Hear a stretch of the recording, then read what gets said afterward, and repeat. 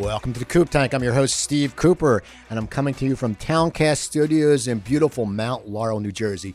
You know, if you have a podcast, a video cast, an audio book, or anything cool like that, a really cool project where you need audio or video, you got to reach out to Towncast Studios. Not only do Matthew and Joseph know what they're doing, but they're good guys and they're easy to work with. So go to their website, towncaststudios.com, or email them at info@towncaststudios.com. Anyway, we have a great show. It's funny. My guest today, I met her at a Chamber of Commerce event, but I used to run into her all the time at the Catholic Business Networking group. And it was funny. It was a breakfast over there at the Woodcrest Country Club. And I remember when they would go around, they want you to name your parish you're in. Well, I'm not Catholic, and my wife is, so I was going to name her parish, but I thought, one, I would screw it up because it's like St. Joe's Frogue. I always forgot it. Or two, someone else would be there, and they'd be like, well, wait, I go to that parish. I've never seen you there, and then I feel like an idiot. So anyway, she's a business owner, and she does the Coop Tank promotional stuff. I'm wearing a shirt right now that she made from CFB Promotional Products. My guest is Linda Milano. How you doing, Linda? I'm doing well, Steve. Thank you for the invitation to come on to your show. You're welcome. So we want to start off with, if people, there's something, Linda's very involved with taking the stigma, I guess the word is, away from overdoses, and with Team Tony. Tell people about Team Tony and how it all got started and your events. You have events coming up, which unfortunately just went virtual, which sucks. But tell everyone about what Team Tony is and why you got involved and just a background of the story. Okay. So I am the oldest of four girls, and my youngest sister, Tony, died from a heroin overdose in May of 2017.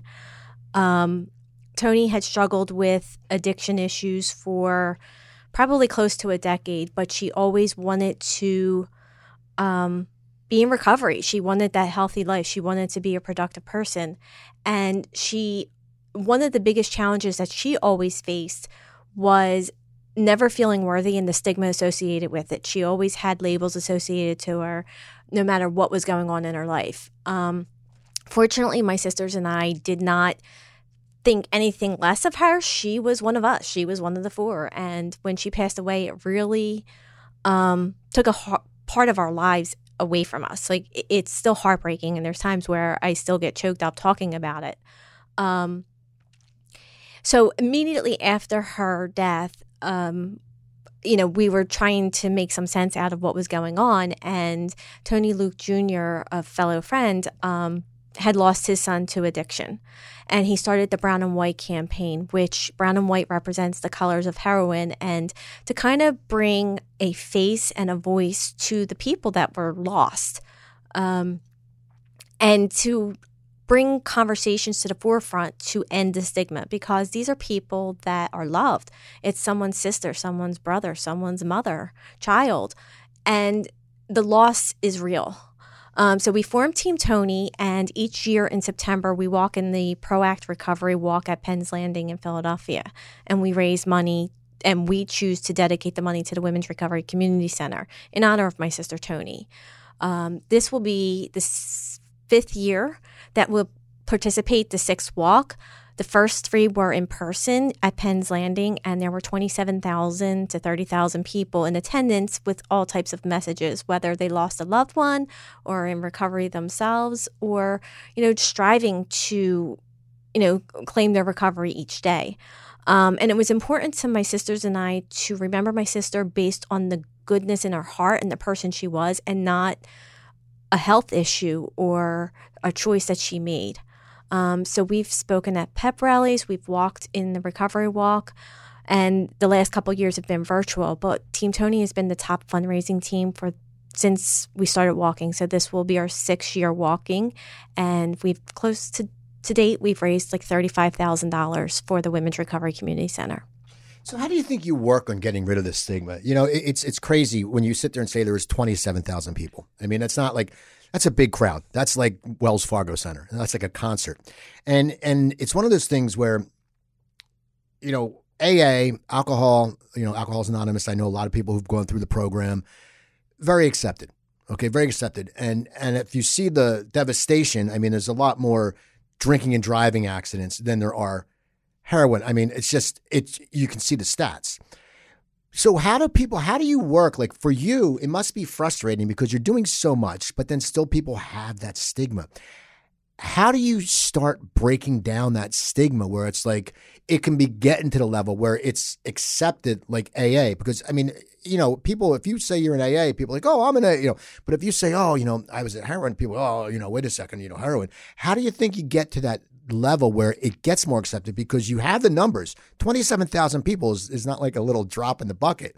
You think after that it would pass on. And we're both friends with Tony, and Tony's very passionate when he talks about it. And he doesn't give a shit where he is.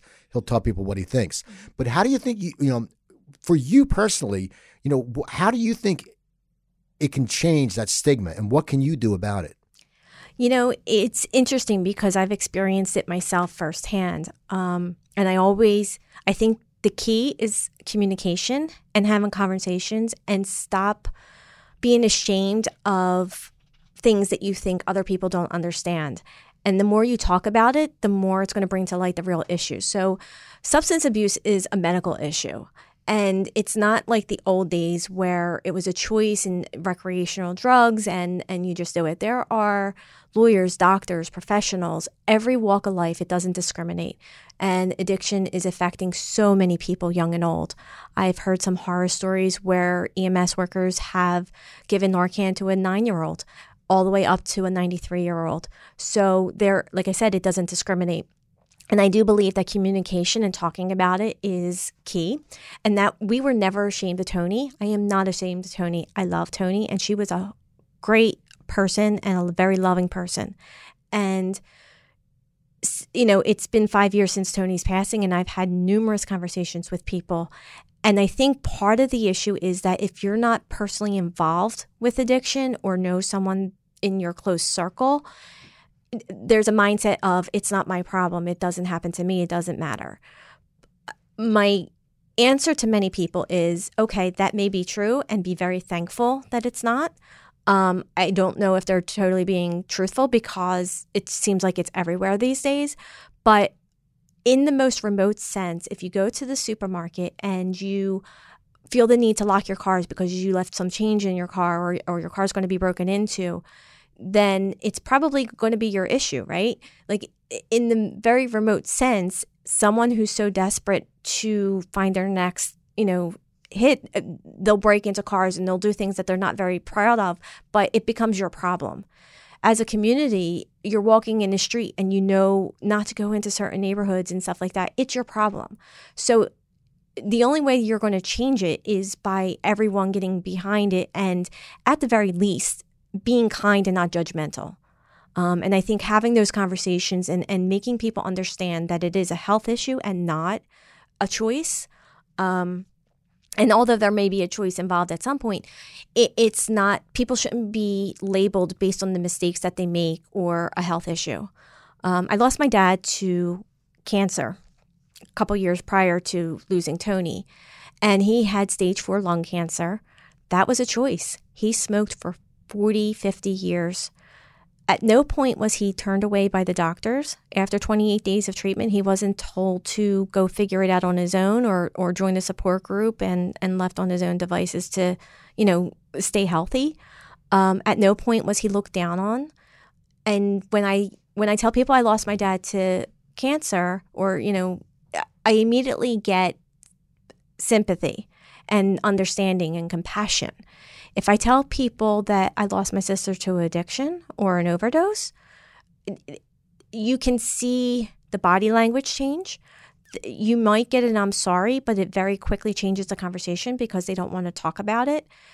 And I understand it's not an easy subject to talk about. Even, these days, I too, at times, it's overwhelming because the losses just pile up.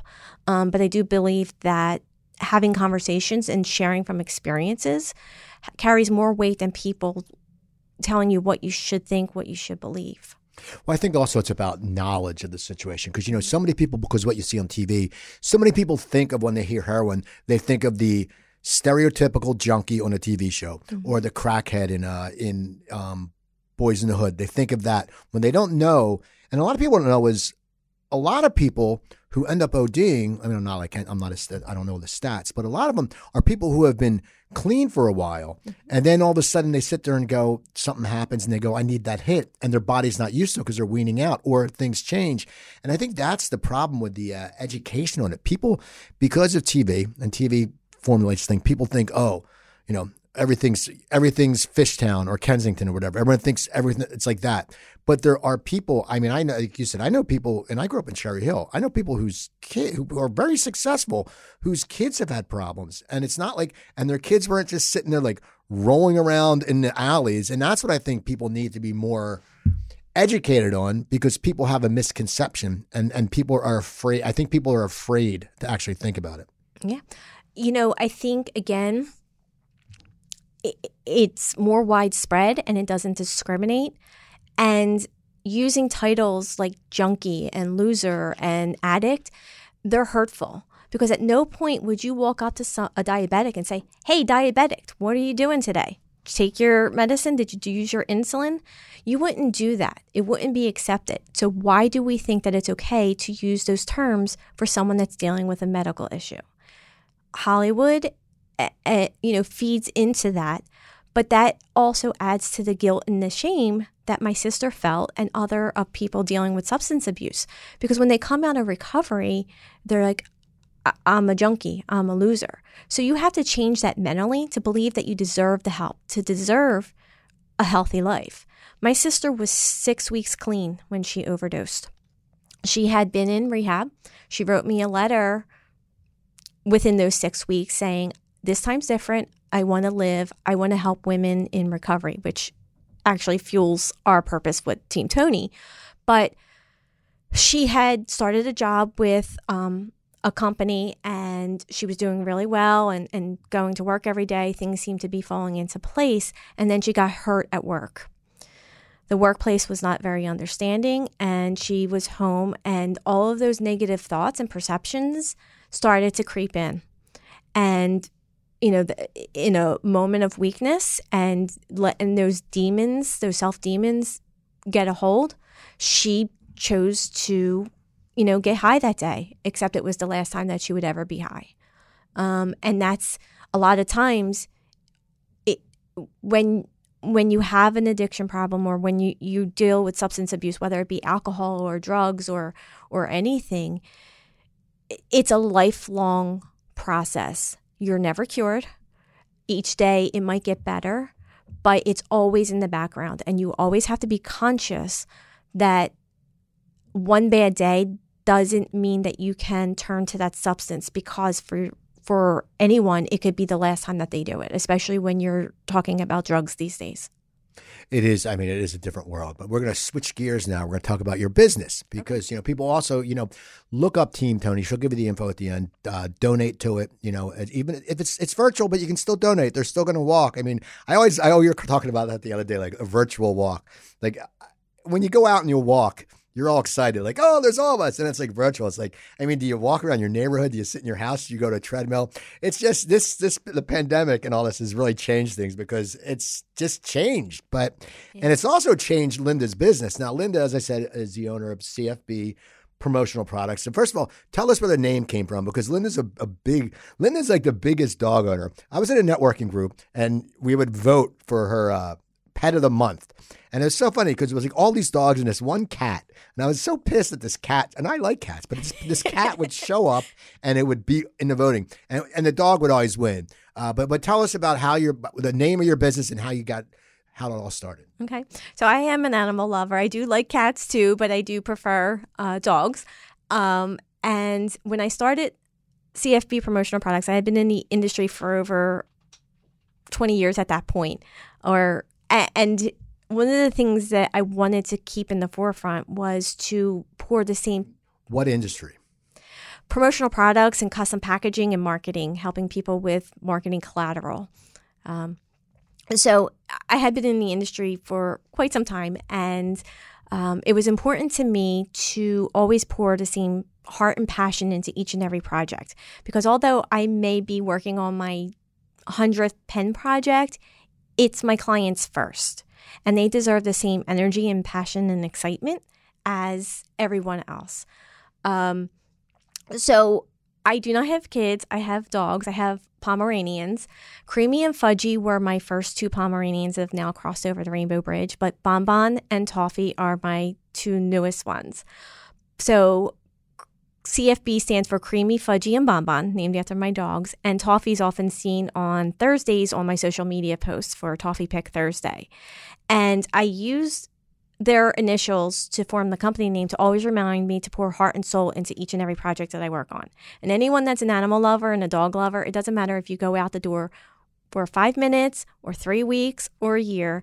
When you come back home, they greet you with that same energy, that same passion, that same excitement that I want to pour into each and all of my projects. Now, you think Toffee gets pissed because name's not in the title, like it's not CFBT? Like, is it ever doing like a hunger strike, going, this is bullshit. I'm in the pictures because Toffee's the star. That's when it was in the, So Toffee's probably like, does Toffee get an ego? Well, maybe that's why he doesn't eat his food every day. I don't know. He's not a good eater.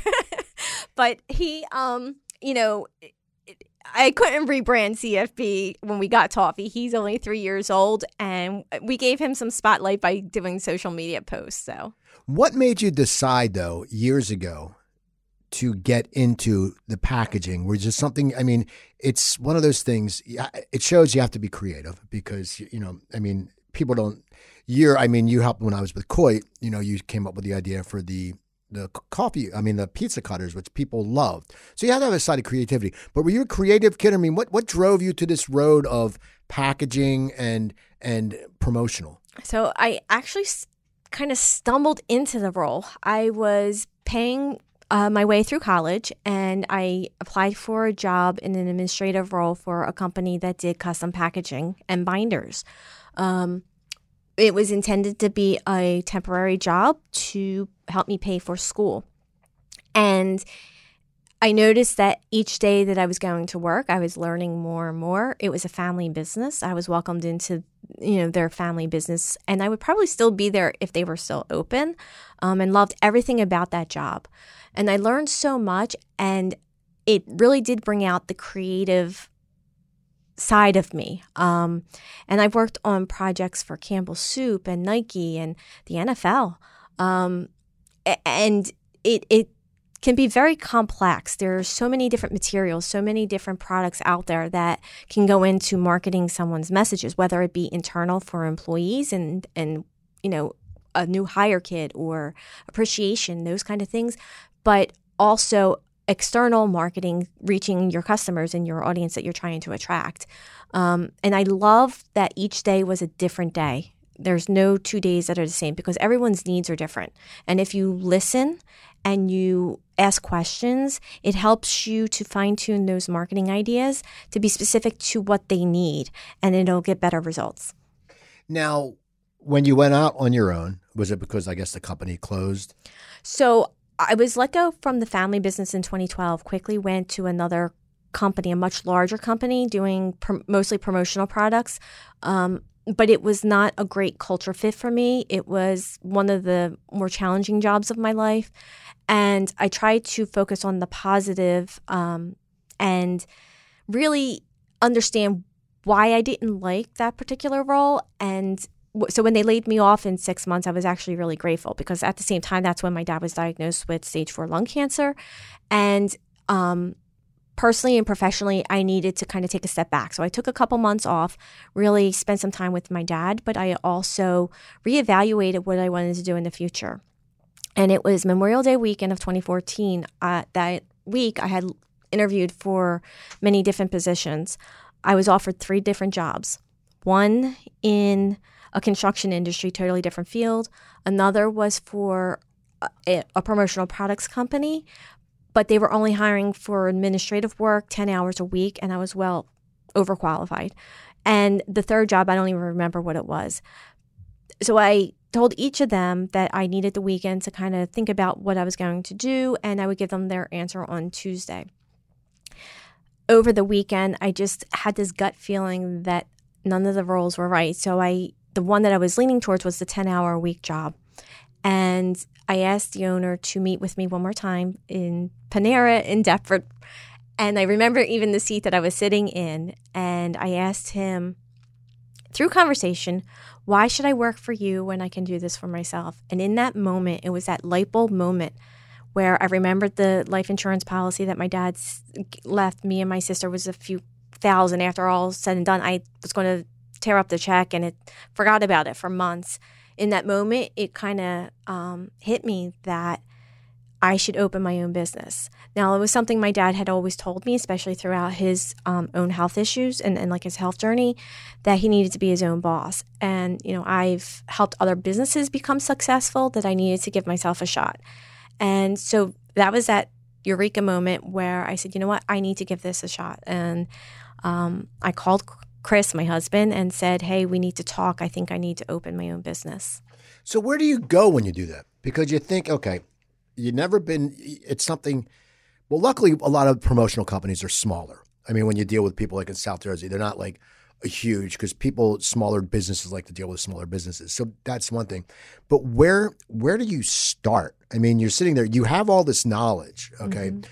But there's a big difference between so knowledgeable and packaging to all of a sudden saying, holy shit, I have to go out. I have to get customers aren't just going to come to me. They may know me, but so where do you start building your customer base? Where does that start? I think mindset is a big factor. When you're a business owner, it takes on a different life. There's a lot more responsibilities. It's very rewarding, but it's also a lot of hard work. And if you're in the mindset that you're going to put in the work and the effort and give it your best shot, then that's when you're going to have the most success. But one of the things that I knew early on, I built my business from the ground up, zero. I had 0 customers when I made that decision. And my business is primarily built on networking and word of mouth referrals. A lot of my existing clients refer me to other customers or other departments.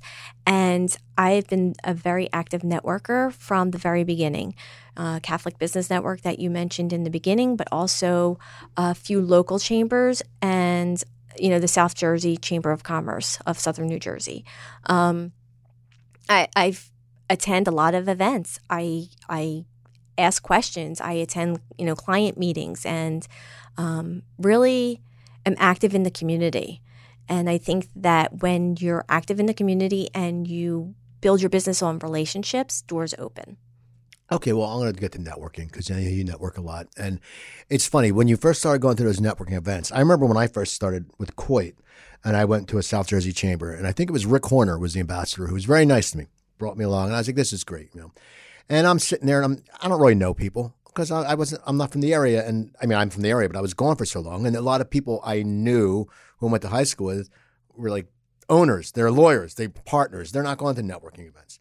And I remember it was weird because I remember meeting someone, and as soon as they found out I was somewhat of their competition, they just stopped talking to me and walked away. And I was like, this is bullshit. I'm like, because I don't look at it as competition. But when you're the new kid in town, like for you, how did you start breaking into the group? Because unfortunately, like the chamber's great, and we're both ambassadors. And, we look out for people because we know we've been there. But, you go to some of these events and there's a lot of clicks. I mean, you can't get away from it. It's like, I'm thinking it's not high school. I always say, if you're going to networking to be popular, you screwed up in high school or college because you should have taken care of that. But how did you start branching into that business? Because no one knew you.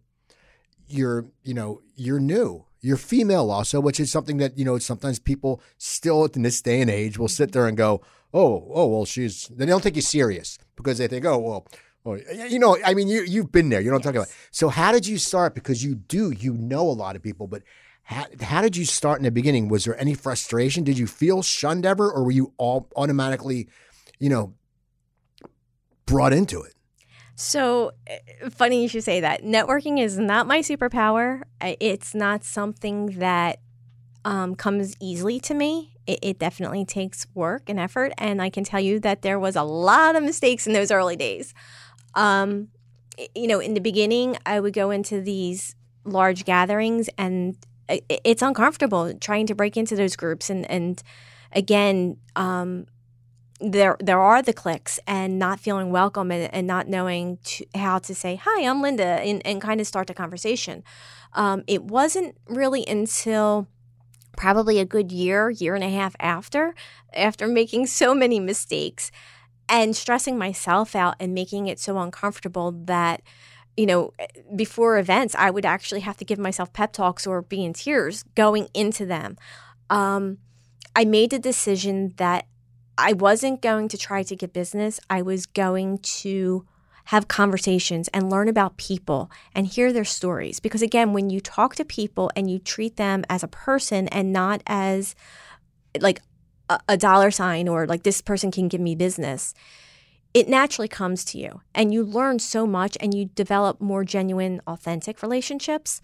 Now, I still go to networking groups that, it could be uncomfortable and there's the clicks. I've just decided that they're not the audience that I want to deal with anyway, because if they are forming the cliques, then they're not open to having conversations and they're probably not really genuinely wanting to help others, that they're there for probably selfish means.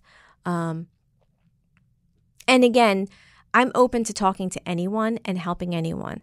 I have a lot of competition in my own field, but we each bring a different skill set and different offering to it, and we have different customers and relationships. Not everyone's going to be a good fit for you. So I've actually had conversations and helped out my competition, and I've asked my competition for help when it was something that I was maybe struggling with. So I just go into networking and with a friendly perspective and knowing that I felt alienated at the groups. And I always look for those that might be, off to the side in the corner or sitting by themselves or kind of looking like a deer in a headlight, which I've had that look many, many times, and introduce myself and just kind of at that point see who they're looking to meet and look around the room and see who I can introduce them to. I'm the same way, but sometimes, and this happens, it's probably happened to you is, I always try to help other people who are on the side of the room, and because you feel bad because we've both been there. But sometimes you go over and you meet that person and then you figure out why they're on the side of the room. Like they're just some wingnut and you're like, oh my God. And then you're like, get away from me. And that's happened to me before. But that's the thing. Like you're very kind. And I think we both are into building relationships. Now, talking about CFB, I have a question for you. And it's funny. On my other podcast, Cooper Talk, I interview a lot of musicians. And I always ask them, do you remember the first time you heard your song on the radio? Do you remember with CFB your first deal ever? Do you remember the first deal you inked? Do you remember that or no? Yes, I do. It was a local bank that had an ad in the Mass Bulletin. I had went to church that Sunday, and I read the bulletin. I'm one of those few people that actually reads the bulletin. And I was flipping through, and I saw all the advertisers, and I said, hey, this is probably a good place to start. They're local. Let me make a couple phone calls. And it was a bank local to my area. I went and introduced myself, brought some imprinted CFB pens to them and said, hey, I'm local. My company is new. However, I am not new to the business. I'd love to, help you out if there's any opportunities. And they said, great timing. We do calendars that we hand out to our customers each year. And we're looking to get some calendars for the 2015 calendar year. Showed them a couple examples. Got the order, and it's reprinted every year since, and I've actually gotten referrals from them. Now, when it comes to promotional stuff, as I said, when I was with Coit, you suggested the pizza cutters, which was great, and then you had the lip gloss, and they were very inventive. But there are some people who are very steadfast at pens, okay? And the funny thing is, I have so many pens. I mean, I have them under my desk, and I used to leave them over the desk, and Joanne, my wife, would yell at me, be like, what is with these pens? She doesn't talk like that, people. That's just my Joanne voice. With pens, though, is it still a valid? I mean, I understand everyone needs a pen. I mean, I have Kirsten Toller's pen in my car, and I cross out when I go food shopping on my stuff. But pens, everyone seems so attracted to pens. Is that ever going to disappear? I mean, what's your take on pens? I mean, why are people so fascinated? People are fascinated by, like, I got a pen. I mean, where does that fascination come from? So Kirsten is actually one of my customers. I provided those pens for her, and she used them in the right way. She's an accountant people need to sign documents, and a lot of times we don't have a pen with us. So she hands them a pen as a thank you for her business, but they also get to keep it and sign the documents that she needs to mail in for her services. That's really one of the correct ways to use the pen. I don't think the need for pens is ever going away, and people's perception of the need of pens ever going away. A lot of my clients will choose them because they're inexpensive. You can get inexpensive pens for, 20, 30 cents a piece. And then you can always go high end, like a cross pen, and spend like upwards of $50 for a pen. And the idea of what you're giving out, and a lot of times they're just ordering, 5 or 10,000 pens to plaster them at a trade show floor so that they can give out something to everybody.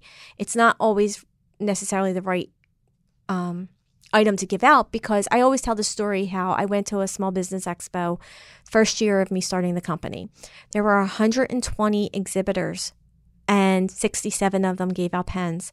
I walked around checking out, seeing what they were giving out, having conversations, and it was every business that you can imagine. It was a small business expo, from accountants to IT services, every kind of business there. And it seemed like everyone was giving out pens.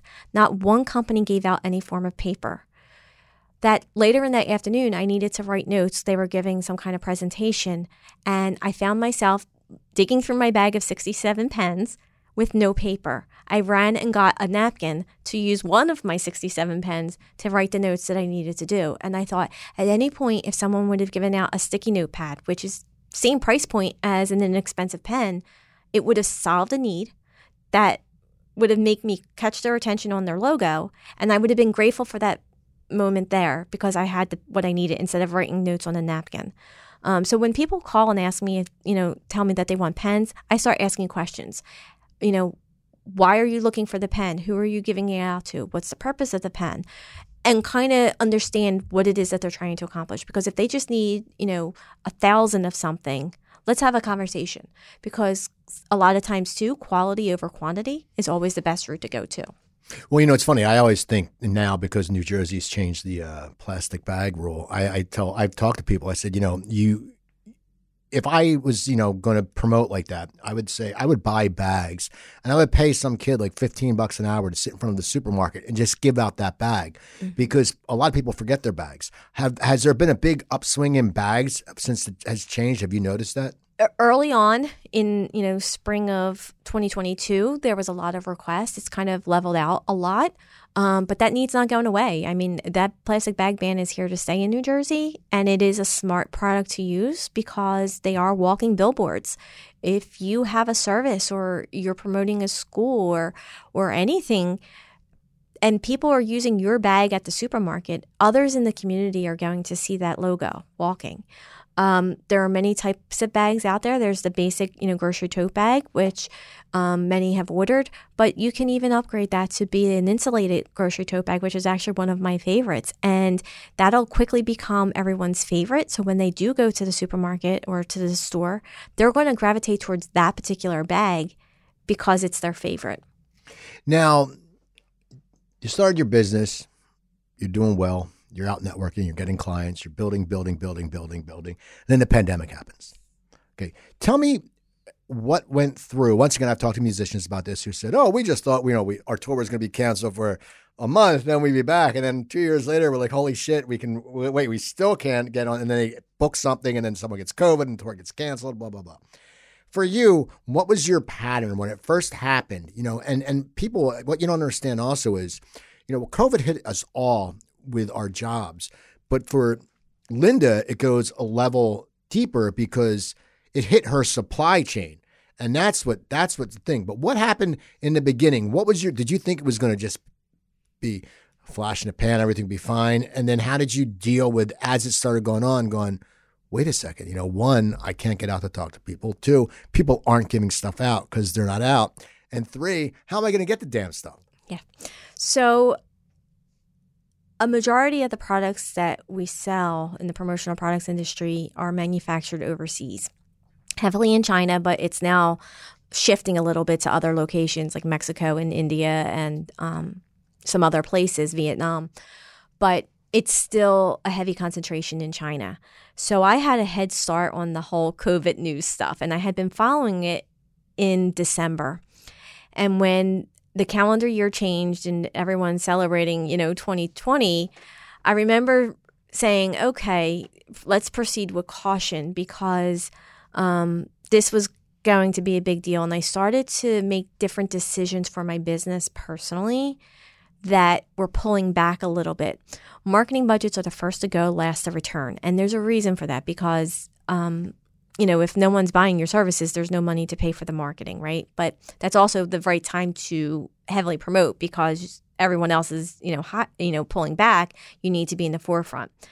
So again, having the experience been in the industry, the last real big hurdle for the industry itself was in 2008.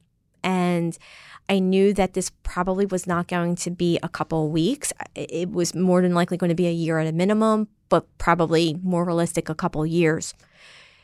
It became obvious to me in February of 2020 that this was going to have some major impact on the industry as a whole and, society as a whole. You started hearing stories of it starting to hit the U.S. And I remember being at a chamber event the Friday before everything shut down, or the Thursday before everything shut down. It was at Harvest. I think you were there too, Steve. And the night before, the chamber called me and said, do you have hand sanitizer? If you can't bring us hand sanitizer, we're probably going to have to cancel the event.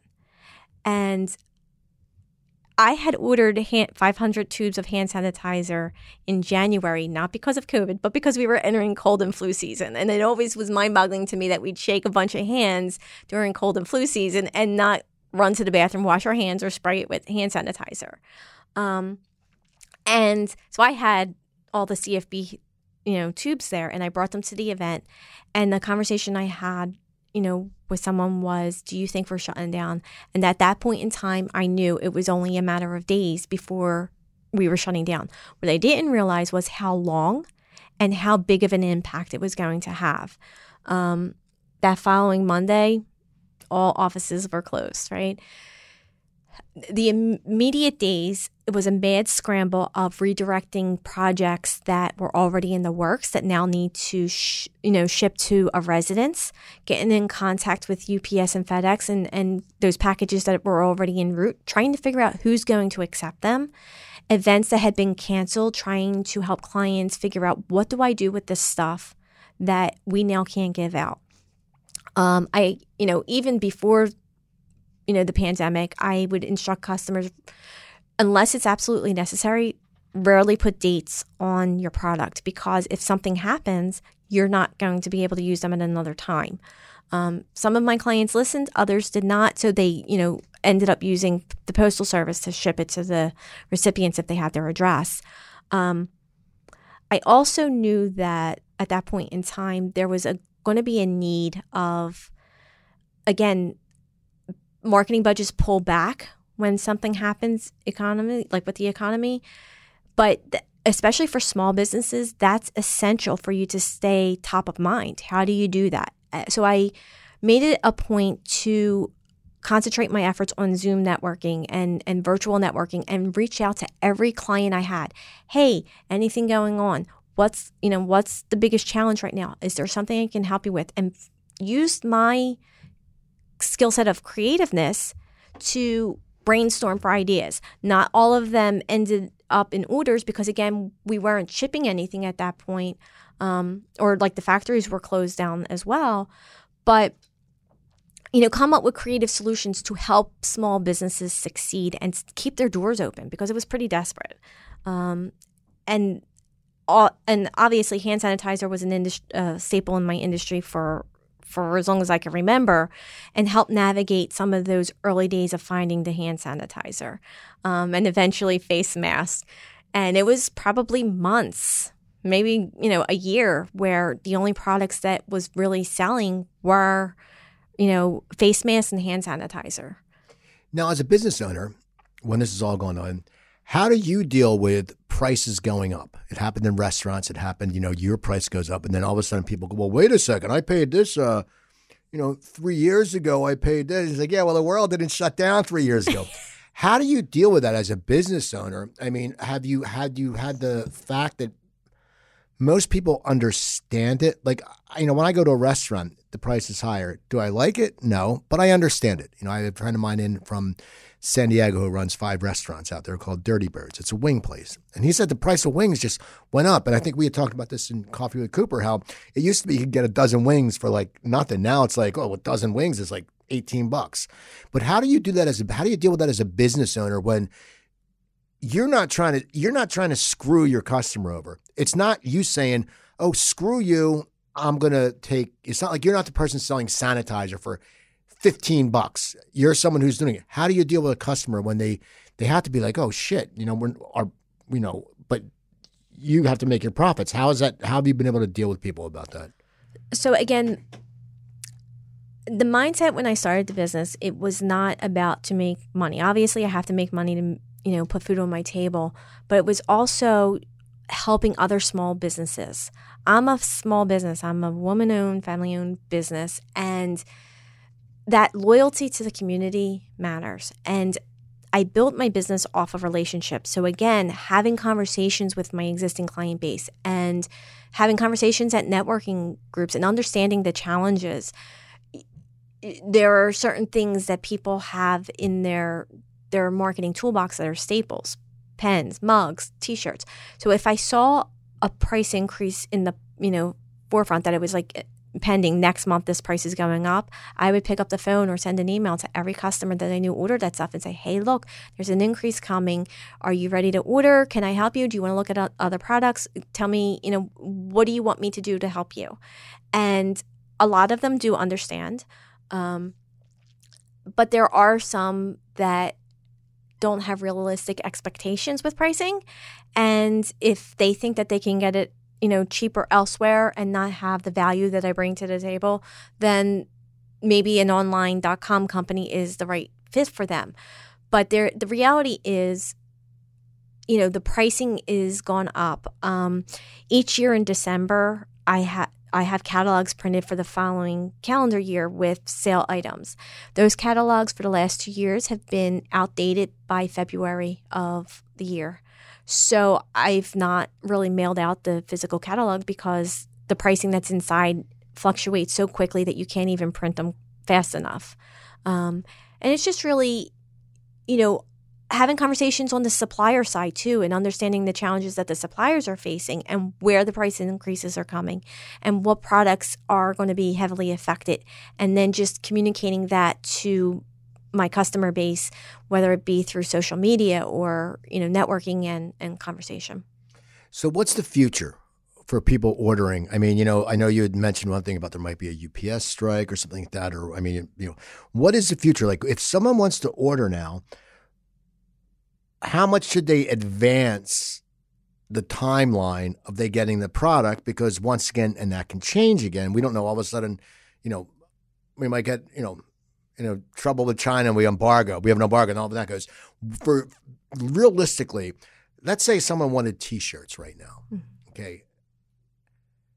When would they have to order them and when would they get them in realistic, I see people on Facebook in the neighborhood groups like, oh, I need 100 T-shirts by Tuesday. And I'm like, it's Saturday. You're not getting 100 T-shirts by Tuesday, unless you have some kid, in the garage silk screening them with those old machines that my sister used to have.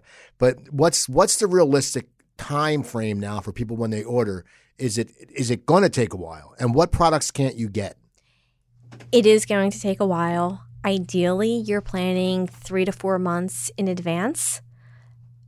At best, you need 6 weeks before go through the proofing process and shipping. And again, it's a fluid situation. So that does change from week to week. I now am getting notices from some factories that do a lot of, fall is the busy season. You're approaching the end of your holiday season. That is going to impact many, many different factors, from factory production to shipping. The volume just increases to crazy numbers. And with that, with the number of, packages increasing, the problems also increase, right? So you want to give yourself plenty of time to navigate any hiccups that come up throughout the process. And as far as T-shirts go, the answer, most stuff is not made to order in the sense we're not going and knitting and sewing a shirt. It's sitting on a factory floor somewhere. So as long as the inventory exists and we're just decorating the product, we can turn it around in probably 4 to 6 weeks. But what I've found, and this has been consistent for probably a year now, with wearables, not all sizes are available. So if you're looking for a black T-shirt, you might get a small and a large, but the medium and extra large are out of stock. Well, you can't. It's not easy to just shift to another manufacturer and fill in the gaps because that color black might be different from shirt to shirt, from manufacturer to manufacturer. So again, understanding the client's needs if all the shirts are going to be seen at the same time.